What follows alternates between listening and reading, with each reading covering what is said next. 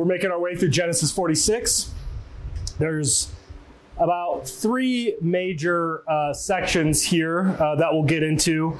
And we've already got into one of them, the theophany at Beersheba. That's the first section. And then this kind of second section is a genealogy. That's what we're going to be going through today. And then the last part of the chapter is the actual reunion with Joseph. In the previous chapter, we read about this theophany at Bethany that Jacob is sacrificing at Beersheba. It's this sacred place that God met with his fathers and his grandfathers. God reestablishes his covenant with Jacob, and then he elucidates upon it. And the elucidation, does anybody remember? God reestablishes, and he does this. This is progressive revelation. How does God reveal more of the covenant to Jacob at Beersheba? I'm going to multiply you. I'm going to be with you. But then he adds something. Does anybody remember what it is? You'll become a great nation in Egypt. That wasn't known before. Oh, okay. This seems like a weird change of events. You're promising us Canaan, but we're going to become a great nation in Egypt. So again, it's kind of it's God doing things in ways that we wouldn't expect.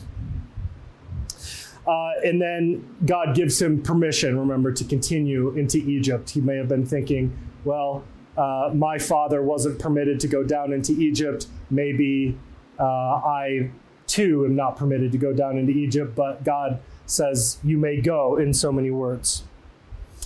Okay, so we get to this genealogy, and we have lots of genealogies in the Bible, and people make jokes about them, about how boring they are and things like this, but as we all know, there's nothing boring in the Bible, right? There's nothing boring in the Bible, and genealogies are part of that. So I ask, why is this genealogy here? Or ask more broadly, why are there genealogies in the Bible at all? What is God saying to us through these? We're all connected. That's true. That was the last point I was going to draw up. It's a great point. We all go back. We're all connected. He said we're all connected. Yeah. So we all go back to Adam. We see that. We can trace it all the way back to Adam. That may not have been your point, but that's the point I'm going to make.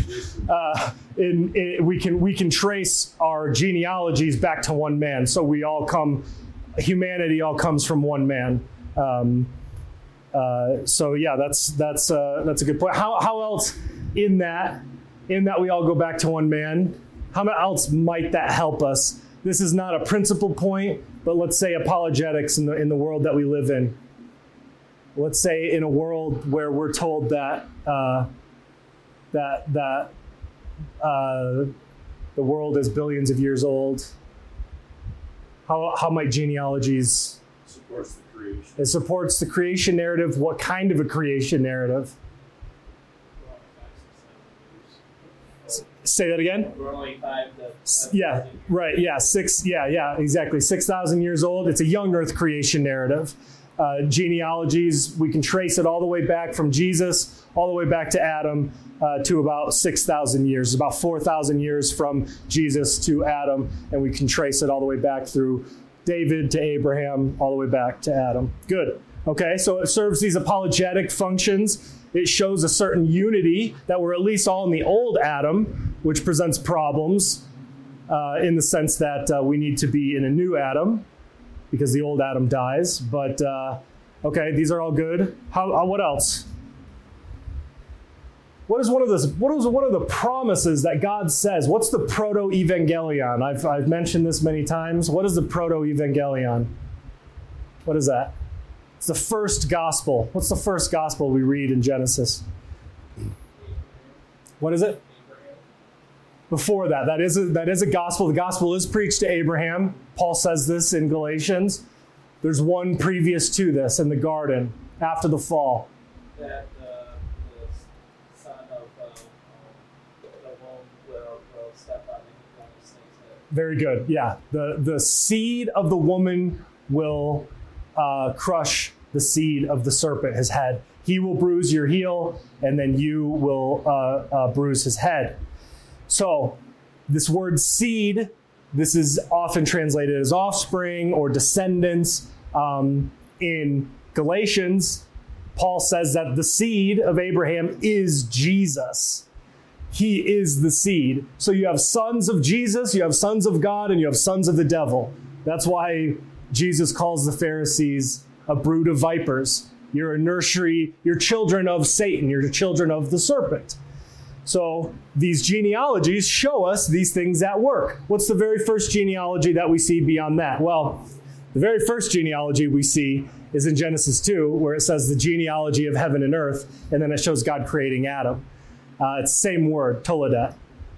It's this coming together of heaven and earth. God breathes life into the dirt, creates Adam. So humanity is the first one. But then after that, we see from Adam comes a line of Seth and a line of Cain. And these are seeds of the woman, seeds of the serpent. And then we see that even with Jake, all the way down here to Jacob. Jacob is a seed of the woman. Who is the seed of the serpent that we might class in that category, even though he repented? Another similar genealogy to Jacob. His brother, Esau. We have a genealogy of Esau. And it's similar too. Esau, we're given his genealogy, and then Esau moves from where to where? From Canaan to Seir, right east of Israel, of Canaan. It's a similar thing, and he settles there, and he becomes a nation. He becomes a kingdom. And we've talked about this, how the seed of the serpent kind of gets these things first, and then God's people gets these things later. They become a nation later. They become a kingdom later.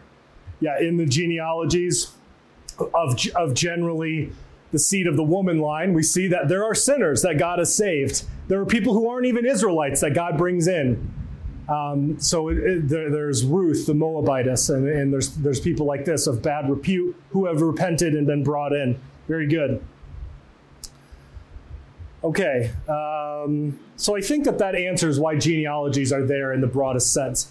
It's God keeping his promise. He says, I am going to send a seed that's going to defeat the serpent. And so these genealogies are tracing it. And then the seed finally comes in Jesus. That's why genealogies are in the Bible, because God keeps his word.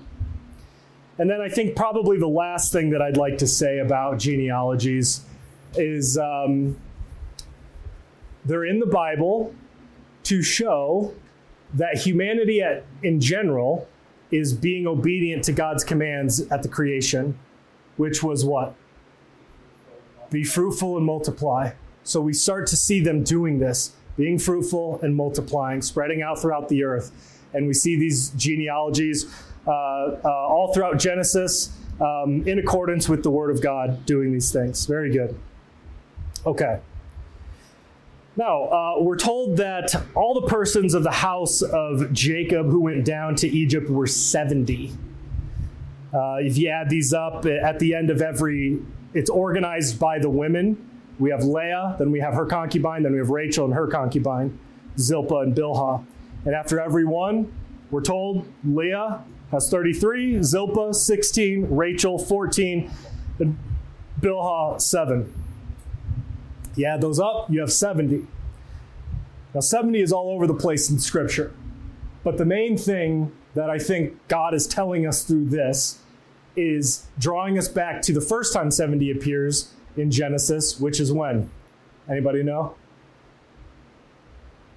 It's another genealogy of sorts. It's after this. It's after the creation of earth. It's before that. It's called the Table of Nations. So after the flood happens, and right before the Tower of Babel, you have the genealogies of Noah's sons. And these are all the nations of the earth. And if you count those up, it's 70. So basically 70 has this all the nations of the world aspect to it. And so there's 70 here. So I think this suggests to us that Israel is becoming a nation. And in some ways, they are becoming a new humanity. Just as after the flood, a new humanity is produced, there's a new humanity being produced with God's covenant people here. Now, there's another place that 70 appears in Exodus after Genesis. Where is that? It's with the elders. The elders and the priests meet with God and the elders are 70. So 70 elders, and we see that all going all the way to the New Testament. There's the Sanhedrin, I'm pretty sure, is 70. So 70 is representative, I think, of what the Bible's showing us of nations, and then of God's people ruling over the nations. Why is there 70 elders? Because there's got to be an elder for every nation. I think I'm kind of putting it kind of humorously, but I think that these things are connected for us to make these connections. All right. Let's see. I want to bring up a few discrepancies here.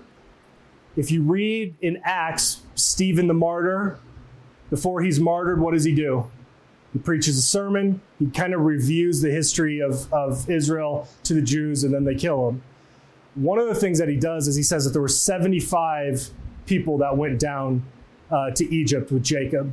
Now, how many does it say that in our reading? Is that what it says? 7. It's 70, right? Yeah. So there's a discrepancy here. Why is there this discrepancy? Because Stephen is quoting the Septuagint.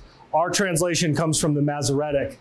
Even in the Masoretic, there is some differences. Sometimes it says 70, sometimes it'll say 75.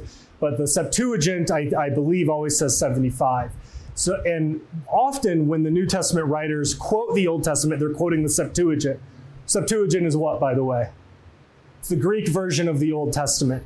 So we are translating the Old Testament from Hebrew to English, but in Jesus' time, they spoke Greek and they quoted from a Greek Old Testament, which was called the Septuagint. Again, Septuagint means 70. There were 70 translators who translated it. Okay, and so the early fathers were aware of this. Jerome makes a note of these discrepancies. Then also, even in our own text, it says that there's 66 that were with Jacob, and then it says there's 70 in total. And even trying to account for that there's a million different ways you can account for it. Some people will say, well, this is just including the wives of Jacob and Jacob himself in one counting, and another counting it's taking him out. In one counting, it's including Joseph's sons and his grandsons, and in another counting, it's not. In one counting, it's excluding Dinah and Sarah and the women, and then in another, it's not. So there's a lot of different ways you can do it. I don't know which way is the right way. It's actually quite confusing, but I just offer that to you as possible resolutions to those discrepancies. Oh yeah, that's another one. It seems like Benjamin's sons are counted in here, and he's likely not old enough to even have sons or to have that many sons. And counting them, one, I think the author is intentionally wanting to bring the number to 70, which I'm okay with that. But also counting those sons, we see this in Hebrews, where might... I'll just say it. In Hebrews 7, it talks about, he makes a point about Melchizedek being greater than Levi. He's comparing priesthoods. The Melchizedekian priesthood is greater than the Levitical priesthood. And why is that? Do you know why? One of the arguments? Because Melchizedek blesses Levi when he's in the loins of his father, Abraham. Levi's not even born. He's in his loins. Melchizedek blesses him, and he uses this as an argument for the greater, because the greater always blesses the lesser. So he uses that as an argument. And there could be always blesses the lesser. Yeah, that's the argument in Hebrews that's being made. So he makes the Melchizedekian priesthood of Christ is greater than the Levitical priesthood of the Old Testament. All right. Let's see here. Just a few more thoughts here. Okay, we already mentioned there's language here that's very similar to the ark. So in some ways, this is kind of an anti-flood, because what's happening? It's not a ton of water. What is it? It's a famine. The world is in some ways being destroyed. What's the ark? The ark is Egypt. They're coming into this ark, this Egypt, humanity is being preserved, and this new humanity is going to be formed in Israel. And so I think these motifs of the ark and the flood narrative are being recast here again in the Jacob narrative of going down to Egypt. Okay, two more things, and then we're done. Anybody notice anything about the number of children? That we're allowed to breed. That they're what? No. Just I was asking questions. You say he had 70 kids? Yeah, sons and grandsons. It's counting grandsons. Oh, okay. Yeah. So he was blessed and was able to breed. He was blessed and able to breed. Breed, yeah. Yeah, he was fruitful.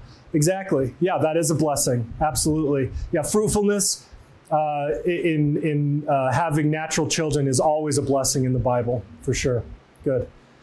Now, the number of children is interesting because the wives have more children than the concubines. Now, we take these symbolically, and then we see that the first wife, Leah, has more than double the amount of children than Rachel. But Rachel was the favored wife by Jacob. Now, what might God be saying through all of this? Who's the most fruitful woman here? She was the what? The wife of his youth, his first wife. That's right, very good. And she was the one who was despised. He didn't love her. And it took her a long time to realize that the Lord was her portion, that the Lord was her strength. And in the naming of her children, basically the naming of her children shows that she wants Jacob's love so bad, and she doesn't really get it. And I forget which child it is. Maybe it's Judah. She finally realizes that the Lord is the one who will love her, and that's where she finds satisfaction. The Lord is my praise. The Lord is my praise, or something like that. Yeah, and it's from Judah that Jesus comes. Yep, right. Good. Very good, very good. Okay, last one, and this gets to Jeremy's point. Jacob was a fruitful man, but if you remember, his thigh was wounded, which I would say either it's a euphemism basically for circumcision. Every time you see thigh or member in the Bible, it's talking about the privates. It's talking about the generative capacity of a man to produce in this area. It always has reference to that. Even girding up your loins, right? So all of that stuff. Jacob was wounded, and in some ways, when I did the sermon on that, I basically compared it to circumcision. So God wounded him in this very sensitive area, and then he had a bunch of kids. He was fruitful. And this is what God does with us. He will wound us. He will wound us in some of the most difficult areas, private areas, sensitive areas, and then he will bless you through that. It's a way of God. It's the way that God works with his people. And so I think that this kind of shows us Jacob walked away blessed from the Lord and wounded, and then he walks into Egypt with 70 sons and grandsons. God continues to bless him. All right, let's pray. The charge is this: be fruitful and multiply. Whether you are married or unmarried, wounded or healthy, the Lord has called you to be fruitful and to multiply. So go forth and do so. May God give you the dew of heaven, the fatness of the earth, an abundance of grain and wine. Let people serve you and nations bow down to you. In the name of the Father, and the Son, and the Holy Spirit.